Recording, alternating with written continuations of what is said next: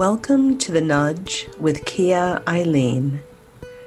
The nudge is that almost indescribable feeling that you get.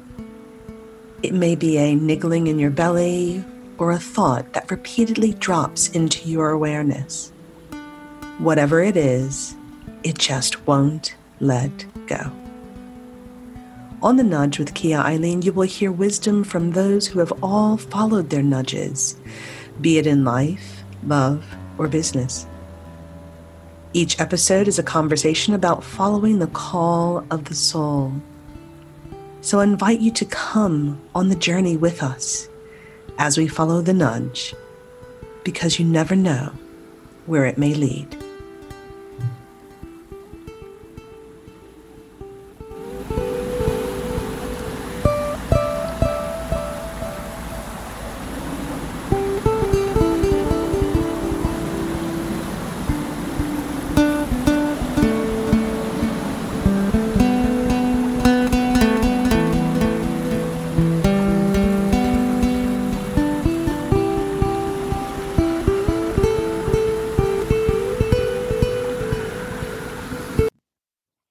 Today's guest is Dr. Adrienne Bey.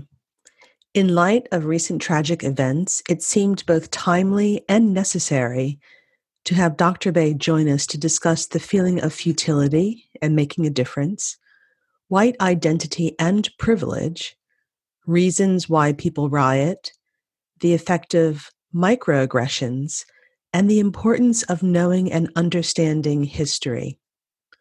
Dr. Bey is a full professor and director of the Center for Teaching Excellence at Wilmington University. She attended the University of Delaware, where she earned a master's degree in social work and a PhD in human development and family studies. She is a licensed mental health clinician and a certified leader in diversity training. Dr. Bey also has over 25 years' experience coaching adolescents and their families and young adults in a community-based setting. You don't want to miss today. So grab a cup of something delicious and join us as we follow the nudge, because you never know where it may lead.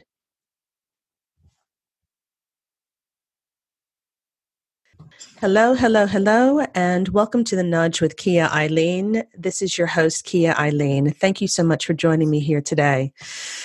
Each guest that I invite on has answered a calling that in some way facilitates healing and deepens our understanding of our limitless nature. Recent events have had us witness the horrific murder of George Floyd at the hand of a police officer.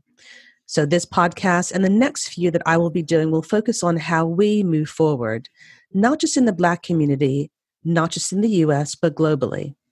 So today I am joined by Dr. Adrienne Bey. Adrienne is a full professor and the director of the Center for Teaching Excellence at Wilmington University. Adrienne, it's so lovely to have you here. Thank you. Thank you for being here today. Thank you so much for the invitation. Oh, it's my pleasure. It's my pleasure.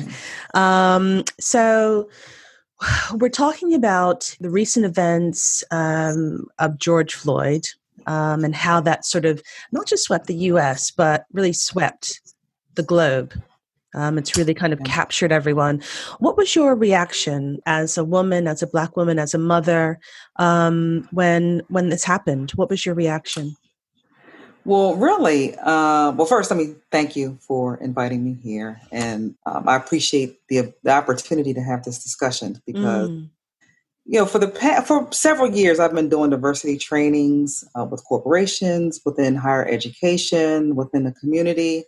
And just most recently, over the last 9 months, I've been ebbing and flowing with it. I'm in and out of it. And I've been making a concerted effort to really learn about white racial identity over the past 9 months. So when this occurred, I was numb. Like it was, we hear about these things happening and they've been happening throughout history. Even over the past 10 years, it's been happening. But this time seemed a little bit different. And the difference is that we were already in the middle of a pandemic. We were already at home. We were already isolated.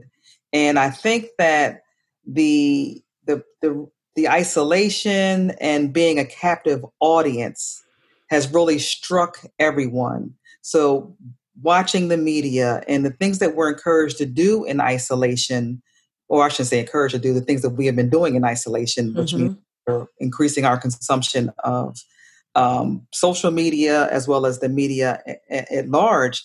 We were seeing it over and over again, more and more graphic. And with the media, they kept zeroing in on the officer's face. I think that has really been impactful to let people see that the callousness and the value that someone can not place on someone's life. And I think so. I was numb. I was thinking that, oh my God, it kind of highlighted my passion around talking about diversity and the importance of it. So in a sense, I felt like my life work come to a head, so to speak. Because sometimes when you're in this work, you feel like you're in the valley. You know, you're pushing, and you're doing these one-off workshops, and you're talking to people individually, and you kind of wonder, am I really making a difference? Am I really doing my part? Is this valuable? Is it worthwhile? And when this occurred, it just dawned on me that yes, this work is important, and we need to continue that work. It's not something of the past. Racism is not something of the past. It's current, and getting people to see, especially those people who benefit from the privilege that they've had, and they've been given the benefit of the doubt, and they've taken that privilege for granted, really getting them to open their eyes to see, hey, you have a part to play in this. And that's really interesting on so many levels, that sort of numbness to it all. And would you say that the numbness came from another Black man, or the feeling that, as you said, is what I'm doing making a difference? You know, what was that numbness about for you? Yeah, I think both. I think the numbness of, am I doing what have I been doing? Here this is happening again. So what I'm doing must not be working. What's the answer? Because I'm a social worker by trade. Actually, I'm a licensed clinical social worker. So I'm a social worker by trade. I'm a counselor educator. So I teach people how to help people, especially when it comes to mental health. And when you're involved in those endeavors and those teachings, you're hoping that, at least I'm hoping that, I am kind of like the trainer. I'm equipping you to go out to help others. Yes. And these things are occurring. They continue to occur. There's a whole movement of multicultural educators or diversity trainers out there. Is what we're doing enough? And it kind of like a slap in the face, like, see, here we are again. And what are you doing with this? Is this? So anyway, so I was going through if what I've been doing or what I've made my life passion or what has become my life passion as far as work is concerned. Yeah. Is this the road that I should be traveling? So that was one piece. It was like a slap in the face, like, hey, look at what you're doing. Is it working? And I think, I had a little bit of that feeling as well. I live in the UK, and everything up until sort of a few months ago, maybe even before COVID, felt like, okay, we're progressing. This feels good. We're all doing well. And this gave me the feeling that was like, we haven't actually come as far as I thought. Which was really scary. And I felt quite a lot of grief around that. And so we'll talk about grief and how we transmute grief in a moment. But you also brought up something really interesting as well. And you said you're doing a lot of work currently around white identity.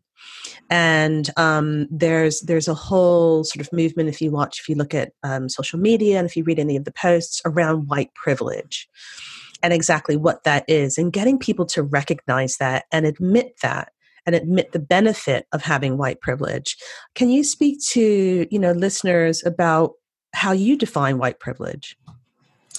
Well, I think, you can define it in many ways, so to speak, when you're talking about race and racial identity and what you see happening in America. I think we have a great case study, this social experiment that has really not met up to the ideas that even whites had anticipated it having. So white privilege is essentially white people, the white race, a group of people who benefit from demeaning or degrading or viewing more lowly other races so they can have power, so they can benefit from whatever there is to benefit from within our social systems, our legal systems, and our government.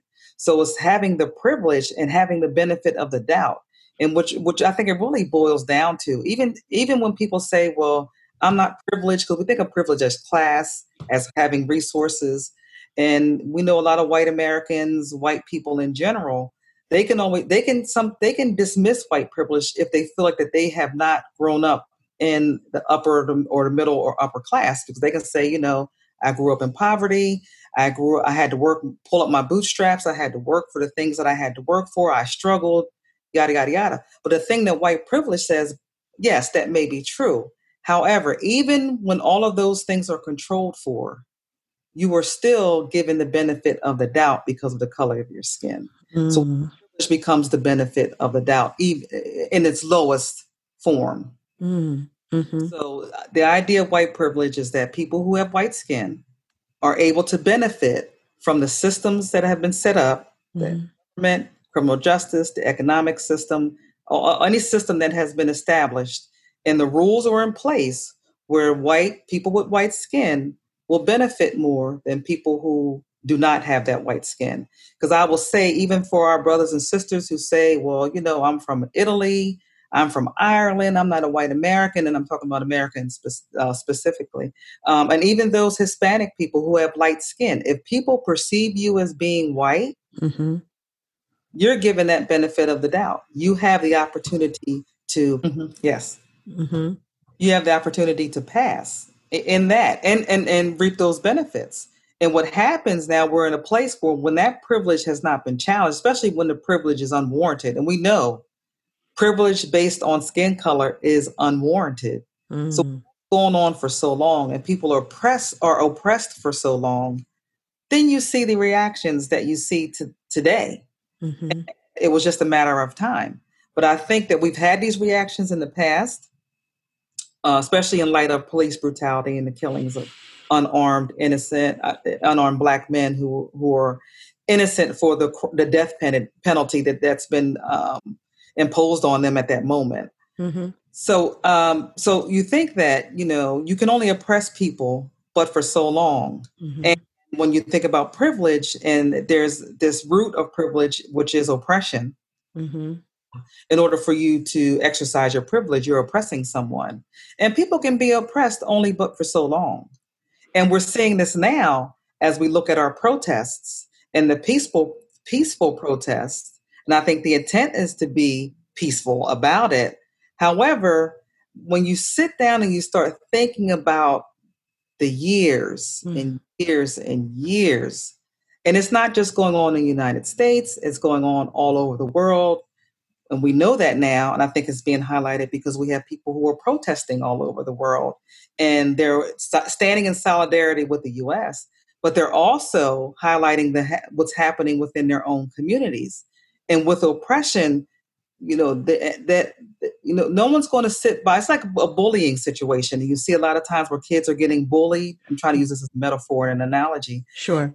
At one point, the victim is going to, they're going to turn. They're going to take it only but for so long. And we have to recognize that this is that same kind of, we're experiencing that same kind of concept. That's it. Eventually the victim fights back.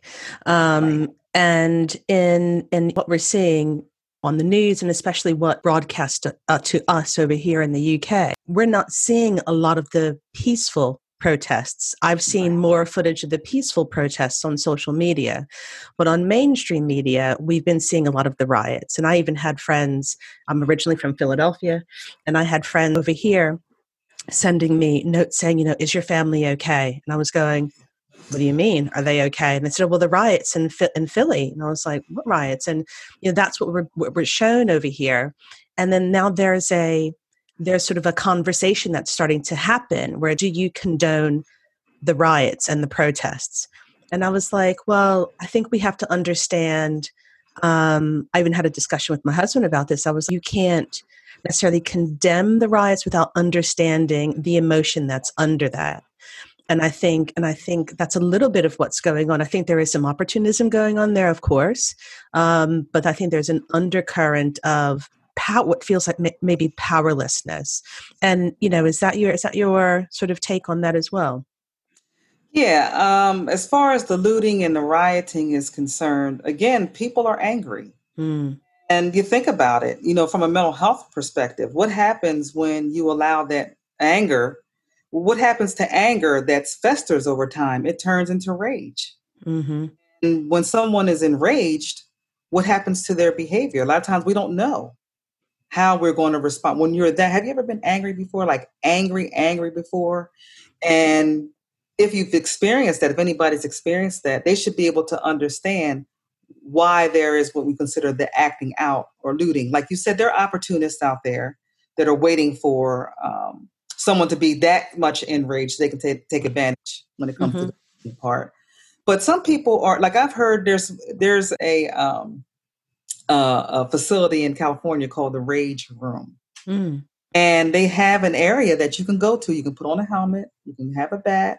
There's old cars, old windows, spray paint, and you can go in and you can bang up the car and do all the things you need to do to get your anger out. In a therapeutic setting, you those rooms, those padded rooms where people can go in, scream at the top of their lungs. You have to get that rage out. And I think what we're seeing is that we have a society that has been suppressing their anger. We have victims of racism, of the systems that have been in place to marginalize them. I think that we have that body of people, and it's not just one or two people. We think it's isolated. It's not isolated. It's a whole entire system that's oppressed a whole generation of people, a whole race, and maybe not just one, two or three generations. So you have this anger that needs to be expressed. And I think that's what the looting and rioting is about. And you think about it, the things that they're looting and rioting against are, think about those stores that kind of symbolizes consumerism and capitalism. If I as a person of color would come into your store, you would be profiling me as soon as I walk in the door. Really the riots, and to me, the rioting and looting seem to have a specific purpose in certain areas. There's a specific purpose to what they're doing. There are opportunists, yes, but think about anger and rage and what that does, especially if you don't let it out in appropriate ways. I just read a Facebook post that actually a white woman shared, and I was so moved by it. And she was trying to explain to her white friends, colleagues, readers, trying to help them understand this idea of why people are looting and rioting. No, they're not wild animals out there for you to be able to say, see, I told you that's why we need to suppress them because they're wild. She said, no, imagine this. I have two sons. If one of my sons had that same experience with a cop kneeling with their knee on my son's neck, and he stayed there until that person became unresponsive. And I don't know if you've watched the entire video. No. About how he called for his mama. He called for his mom. Imagine this: his mother has been gone. They said that she passed a couple of years ago, and even this last moment, he's calling for his mother. She said, if that was my son, and I watched that video, or I witnessed him calling for his mother, I'm his mother. I will be just as angry. And then there's no justice.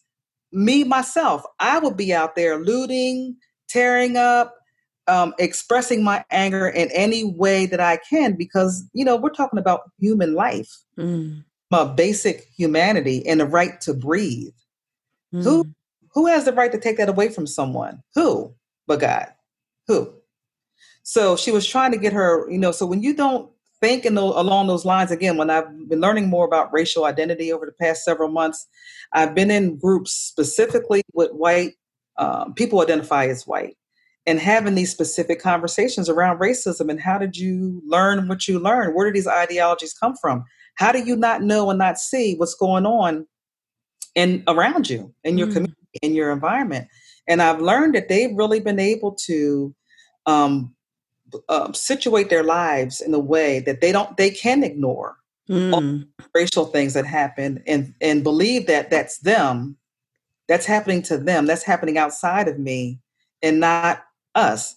And again, I think it has a lot to do, again, that benefit of the doubt. It's Mm. also when you do hear the information and you start becoming concerned, you'll hear someone else white come through and say, well, no, that's not really what it is. It's really X, Y, and Z. And because of that benefit of the doubt, I'm going to believe this person versus that person. There's a story that just came through recently about Drew Brees, the quarterback. Oh, yes. Of the New Spoke out Orleans against, Saints. Yeah. right. And he was upset about people kneeling. And he said, oh, I didn't understand. I thought it was about the military. And so I really missed the mark. And it made me really realize again, here it is, that benefit of the doubt thing. Now, Kaepernick told you why he was kneeling. He explained, this is why I'm doing this. But because somebody else said, oh, no, he's doing it because of the military. He's trying to, disrespect our military, disrespect our troops, disrespect our flag. That's why he did it. He went from listening to Kaepernick, the person who was explaining why he was doing it, and believed the other narrative, again, because of that benefit of the doubt. For some reason, we're not even believed. Yeah. When we're asked why we do what we do. So we allow other people, or they've allowed other people to explain things for us. So I think part of the issue too is why you don't see, because you're not listening. Yeah. You're listening to other commentary, not ours. And, they're not listening because they've never had to listen.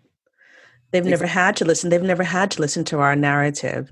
And the comments from, the president calling people thugs and terrorists isn't helpful. And I think it also points to where we get information and what information we trust to sort of ingest and take in. And I know, as you mentioned, you do diversity training for corporates and for organizations. It really does speak to, do we really need diversity training? Do we really need it? Yeah, I think we need it. I think more so now. I think we've always, well, that's why I engaged in doing it. Because I've seen it, I've witnessed it, I've heard all the stories. So I think there's a need.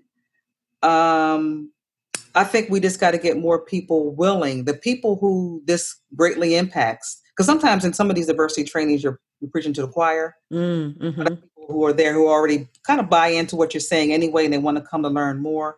But those people who are resistant, and that's one interesting thing, because I have facilitated workshops for groups who want to learn. They come together on purpose. Come on, let's have this discussion. And sometimes when you go to corporate trainings, they're forced, the workforce is forced to come. You need to go to this workshop because I said you need to go. And there are different dynamics within that. But what I've learned is that the conversation needs to be balanced. Because people need to feel validated, even in their wrongness. And not when I say wrongness, how can I say that? Because I don't want to invalidate people's experience, so to speak. But even if you have distorted beliefs about what actually is, there's still a fine line as a facilitator that you have to kind of tread, so to speak, or walk, to validate those people, to validate their experience, to bring them into some new knowledge. And that's what it is, bringing people out of old knowledge into new knowledge. And those are the workshops that I think that are critical for us to have. But people need to be willing to lend an ear. That's it. And I think that's where we struggle. I think now what's happening now has raised people's consciousness. I'm talking about white people from the white population. I'm going to say white Americans. I keep wanting to say white Americans, but I know that this is happening throughout the world. That's it. White people are starting to have a consciousness, especially those who we would say are liberal, so to speak, who really believe in community and humanity. I think they've been sleeping too. And I think what's happening is that this has woken up a lot of people. Now we've gotten a lot of people who say, now, okay, so I'm awake now. What can I do? That's it. That's it. Because it's oh, sorry, go ahead. No, go ahead. No. I was just going to say, it's not just enough to say, I'm not a racist. Right. We need deeper discussions and progress on this topic. What can we do? What actions can we take together? It's not enough for you to say, invite me to your barbecue. Right. We need to have critical discussions and critical thinking around this issue. So I interrupted you. Sorry about that. No, I was going to say, but think about how much courage that will take for someone. So, my prayer is always that people would get the courage. If I'm someone that has grown up under a racist ideology, someone who grew up in a family who didn't believe a certain thing, period, but I'm trying to now help my family to evolve with some new knowledge, that takes courage. And it's the same thing. Not only are white people tasked now when they say, what can I do? Not only are you tasked with learning yourself and building yourself up, but now you got to start speaking out within your spheres of influence, within your families, within your friendship groups, within your community. And it is hard. I'm learning, going through the racial identity groups. Again, like I said, we get together on purpose, people of color and white people, and we have open discussions together so we all can benefit from the information shared, so we all can be courageous in fighting this thing that we know is racism. And they talk a lot about how hard it is to talk to their family about things. A lot of them get ostracized from their family for these views. And I applaud those people who say, I don't care if I'm getting ostracized. I'm still going to show up to the family functions. As soon as someone makes a racist joke, I'm not going to laugh. I'm going to call somebody on it.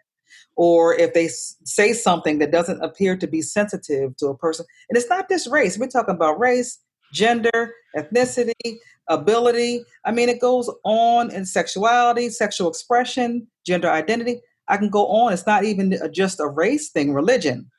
I mean, we have to be able to have open discourse about all of those issues. It's a difference thing. When did it get to be, that you could ridicule someone or point someone up for a difference? We are all different, right? But we're all part of the same race, which is the human race. And so it's really about kind of moving more toward this really kind of central understanding that underneath it all, we're all going to bleed red at the end of the day. I posted something yesterday. I was speaking with my grandmother, and she was watching the funeral of George Floyd. And she made some comments around the fact that she couldn't believe that it was still happening, the same things that she was sort of seeing in her youth, 100 this year. She was born in 1920, and some of the things that she experienced maybe in her youth, things were getting better.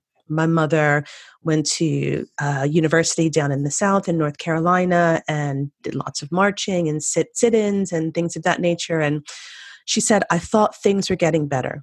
And now it feels like we're back to where we started.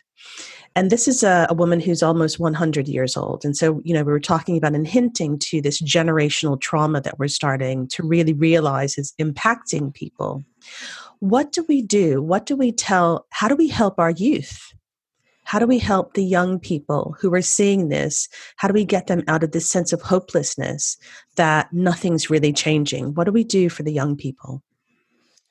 I think one thing, first of all, I think we need to recognize that our young people may not know the history. Remember, they're not teaching the history like they should be teaching history, because Black history is very much a part of American history. And especially in America. So a lot of youth, even African-American youth, white youth, they're not really taught our history of slavery in a well-rounded way. Mm-hmm. A lot of people they learn about slavery and then that's it. They think that's the beginning and they think that that's the end of Black history. So I think one thing we need to do is we need to educate young people about people who are different from them. Understand what historical significance, historical significance of what's happening today. Understand what the significance of that. So they need to be educated. So now you say, okay, I'm educated now, and I know this is not right. What am I supposed to do? Well, we need to channel that energy. Anger can be good or bad. Anger, strong emotions are things that can lead us to destruction, so to speak, and destroying things, especially if it's not contained. But controlled anger leads to action. So you talk to young people and, I understand how you're doing. So let's talk about those feelings. Okay, so now you have those feelings. We've identified what they are. What do you think that you can do to help the cause? to help alleviate that anger that you may be feeling, and support them in that. Listen to their, if you want to go out and protest, okay, well, let's do that. Let's find a way that we can do it in a safe way. Let's find what we need to do. I mean, there's been organizations, little satellite, little fractions of organizations throughout the country that have been teaching social advocacy. You know, march. How do you protest? How do you enact legislative change? How do you influence policy? So, you know, finding those organizations and supporting them, and because they're teaching how to do what we're doing. If you look at what's happening now, we're a little bit over a week now from what happened with Floyd, and I'm noticing the nature of the protests change. I'm also noticing that the people who are protesting, the face of the protests have changed. Now, I think in any historical movement, we notice that young people, I think, have been always the ones who are out front taking the charge. They have the energy, they have the motivation, and they're there. And I'm thinking, and I'm seeing the same thing now. There are a lot of young people out there protesting. And I think what's different, when you say what's different now than what was before, because really things are really not different. I mean, we do have more opportunities, but that undercurrent of racism is still there. But the face of the supporters, of those who are allies to this movement, who want to see change, who want to see equity, who want to see equality, that face is changing. So you see a lot of white people out there now protesting, where you might not have seen that in the 60s. And was that different?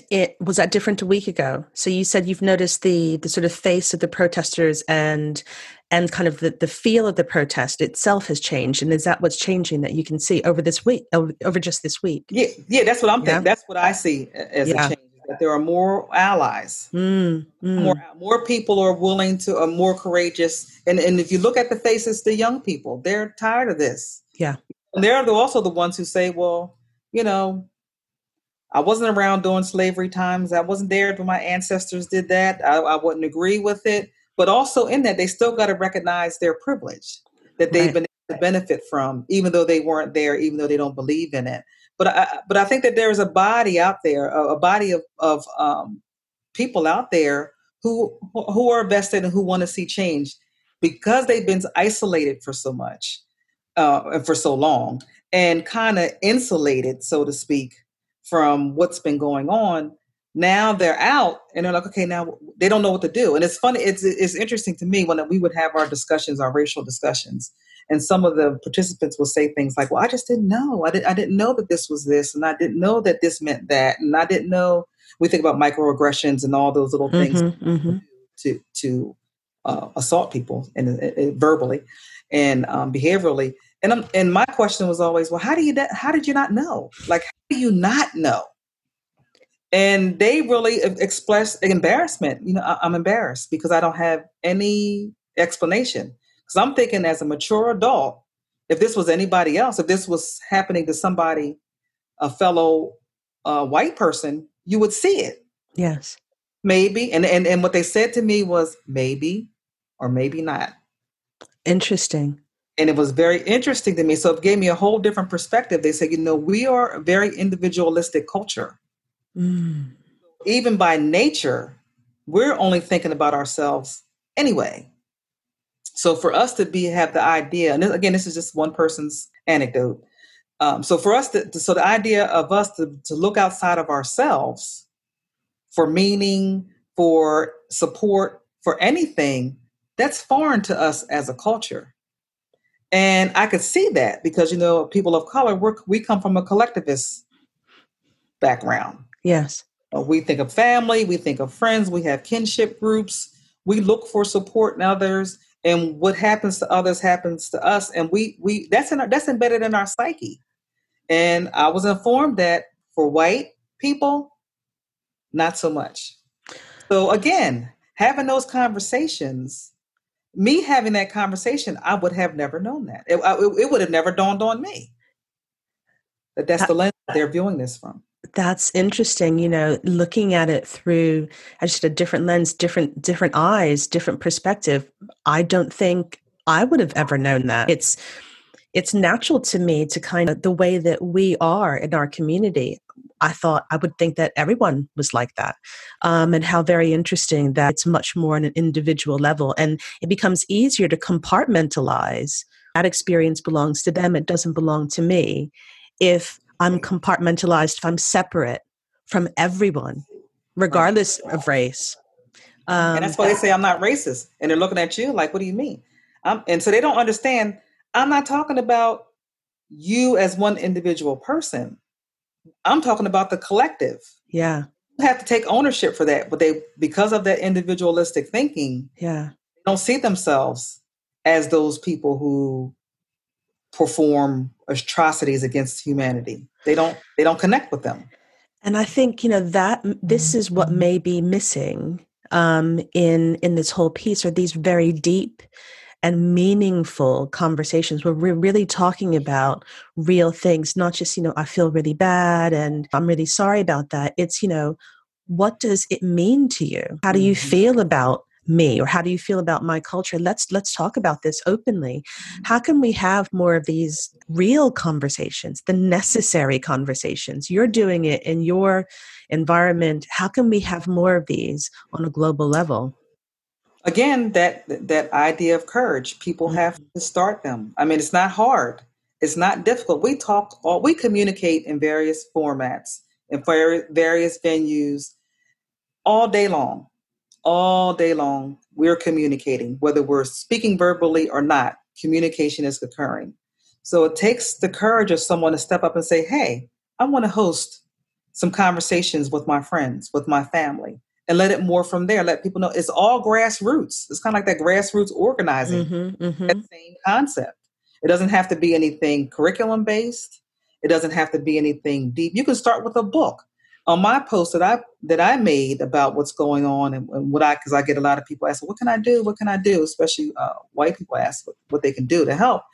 Start by educating yourself. So pick a book, have a book discussion, and don't just invite your friends for the book discussion. Invite people who are different from you, who can bring a different perspective, so it can expand your knowledge. The YWCA here has been doing that. One of their missions is to eradicate racism. So they have been purposely sponsoring what they call study circles or dialogues to action. They're having these conversations to address specifically what we're talking about. You have to go to the YWCA to do that. Within your own sphere of influence, you can have your own study group. There's book clubs around the country that people start for whatever reason, for pleasure, for whatever specific purpose, for wellness, for what have you. Why not have a book club around talking about race and racism and how it impacts you as a person, how it impacts people around you? Have those deep conversations internally and connect with people who are different from you. Expand your sphere.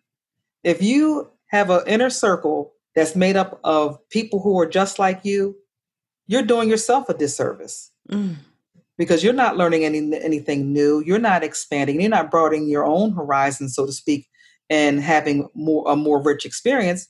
You're just, you think about people who just go over and over the same things over and over again. When you have that group that is just like you, that's the same thing. How do you expect change if you do the same thing over and over again? If you have the same people around you, who are your yes men and no men, that are going to agree with you because they think like you, they're going to agree with you. Yeah. But a lot of people don't want to be challenged. Yeah. Hard time with conflict. So that's the other thing that I'm going to say, that this idea of conflict has such a negative connotation. But the only way that we're going to be able to overcome any of this is that we have to start embracing conflict. Comfortable with conflict and learning conflict resolution skills. And, just like racism, how we deal with conflict is embedded in us as we grow up through the years. Yes. We may have to learn different ways to approach conflict and view conflict. You got people who are conflict avoidant. I don't care what you say or do. If I'm a conflict avoidant, I am not addressing anything. I'm turning a deaf ear. Actually, I'm turning my back and I'm walking away.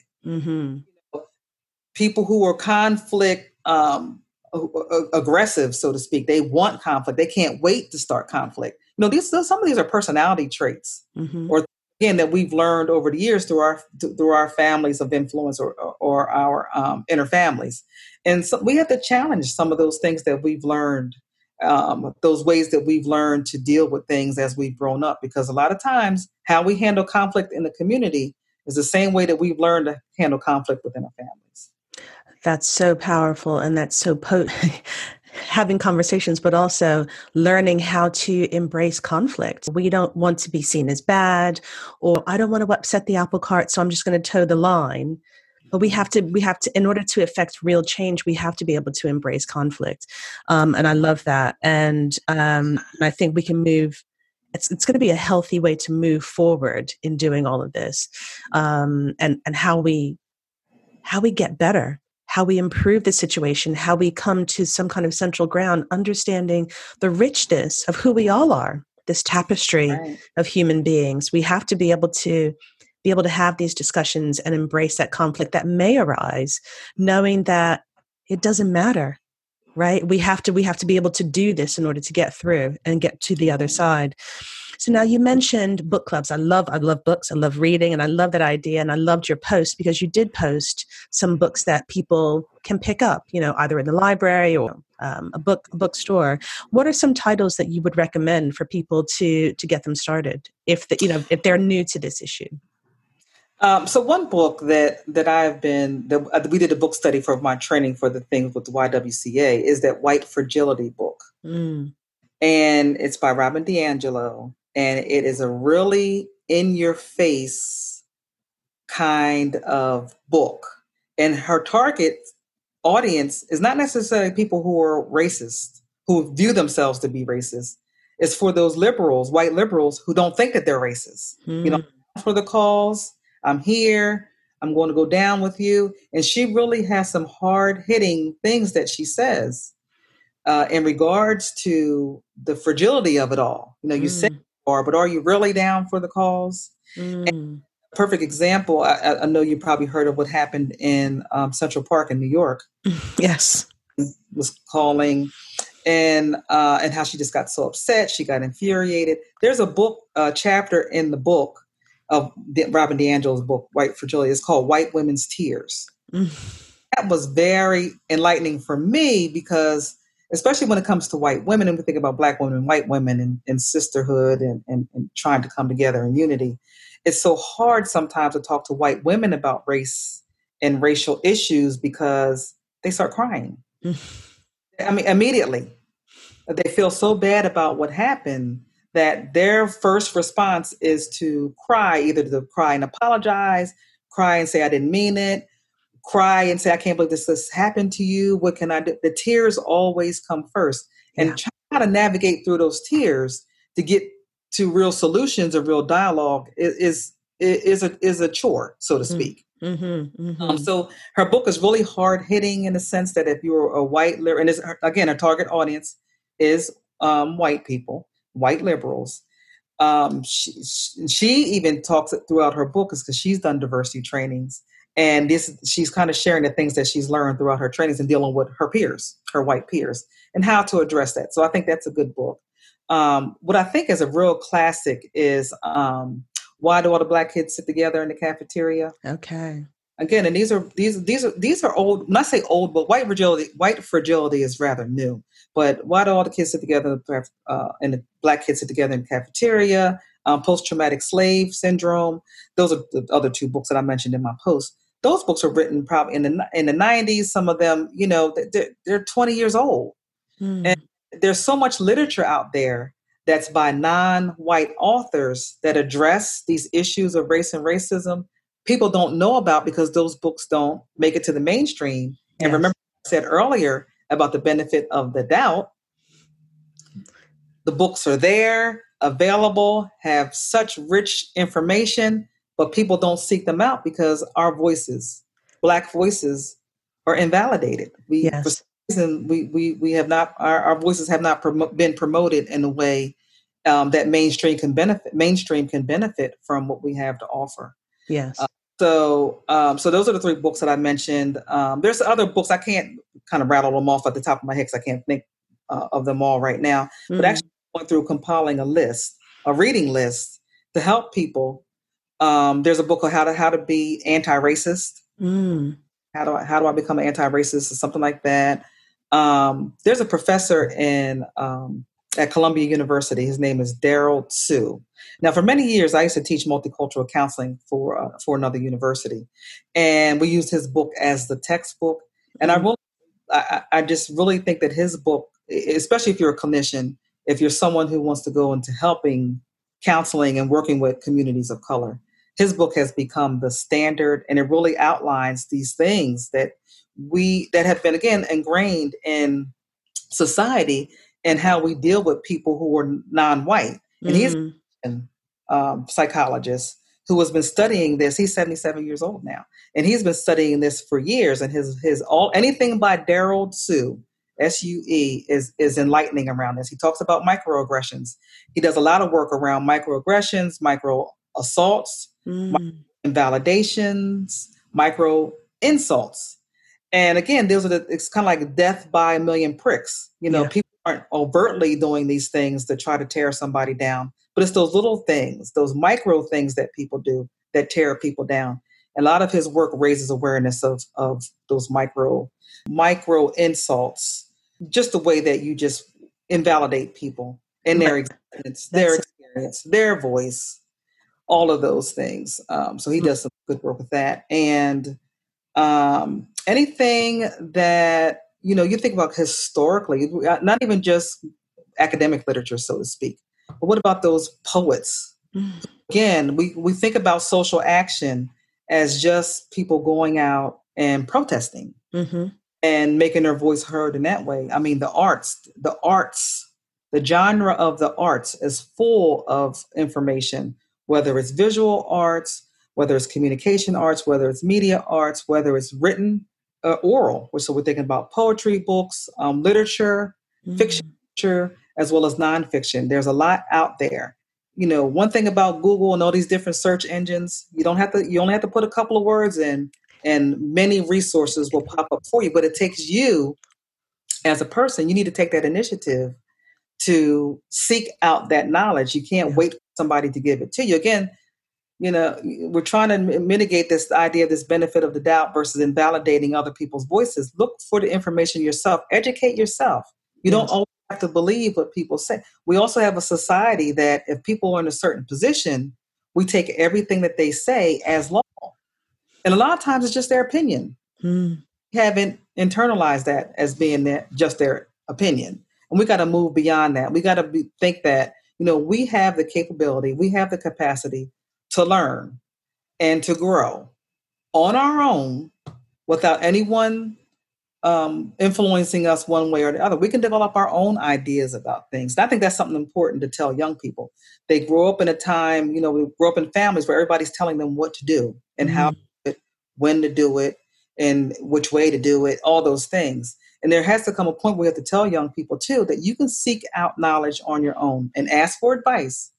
A lot of times they think that we're old, we're ancient. Oh, you don't know what you're talking about. It's 2020 now. That whatever you experience happened in X, Y, and Z. Hopefully they can see now that history tends to repeat itself. That's right. So helping people see patterns, I think, is going to be helpful. Young people and adults, they need to see the pattern so they can figure out ways that they can disrupt that pattern. Amazing. Seeing the patterns, educating themselves, critical thinking, asking questions, not taking anything for granted, asking, the question, is that true? Or is that just your opinion? I think all of that's going to be incredibly important. And as you say, there's such rich information out there, but we have to be able to get people to say, those voices are valid as well. And let me educate myself with those voices, not just what I think I know, but let me find out something new. So before we go, I guess the last question that I have is, do we have hope? Do we have hope around this situation? Okay. Hope is my favorite thing. I think hope is the thing that really propels us forward and why we engage in the activities and behaviors that we engage in to try to eradicate racism. I mean, there's always hope. And I think that we have to instill in people a sense of hope. That when people are hopeless is where you see some of these negative behaviors occurring. I've ran out of hope. So we have to still, I think, encourage people that there is still hope. Because think about it. We've experienced these things before. Yes, we are experiencing them again, but we've been able to process through and make some changes. Albeit if they're little, but they're changes nonetheless. Yes. And, without hope, there would be nothing. There would be no movement. We would be stagnant. There will be nothing. So you have to keep a sense of hope, even to keep this movement alive. So hope is important in all areas of our life. It's what keeps us alive. And from a basic sense, hope is what keeps us alive. It helps us wake up every day. It helps us put on our clothes and walk out that door and engage in all the behaviors that we engage in is all based on that one thing called hope. So we have to keep preaching that hope, and also with young people to hear it. But we have to teach them new strategies on how to deal with what we're dealing. Again, if you're using the same tactics, expecting this different results, patterns have shown us that we probably won't have any different results. Yeah. Take that hope on your shoulders and pack it on your back and put it in your knapsack, your backpack, whatever you want to call it, and forge throughout your day. Hope will give you new ideas. Hope will force you to think differently. Hope is that creativity center. Hope, all things are possible with hope. All ideas are possibly valid if I have hope. So we definitely have to teach hope. And I think a lot of times what happens is that people lose it. Based on situations, circumstances, experiences, they lose it along the way. So it's up to us to also help people restore their hope. So we need to teach hope, but we also have to help people restore their hope. And that's a whole nother conversation. Oh my gosh, we could do it. We could do a whole other podcast around hope. But I think it's it's important, as you say, to really hold on to that. It may seem that we are hopeless, but we have to have hope because, as you said, it's what wakes us up. And it's what gives us that inspiration to move forward. And I think that's incredibly important. Thank you so much for reflecting that. Dr. Adrienne Bey, this has been so enlightening, so powerful. And I really thank you for being with us here today on The Nudge. Thank you so much. And thank you so much for having me. I truly appreciate it. Thank you. My pleasure. Keep the hope alive. Indeed. Will do. Will do.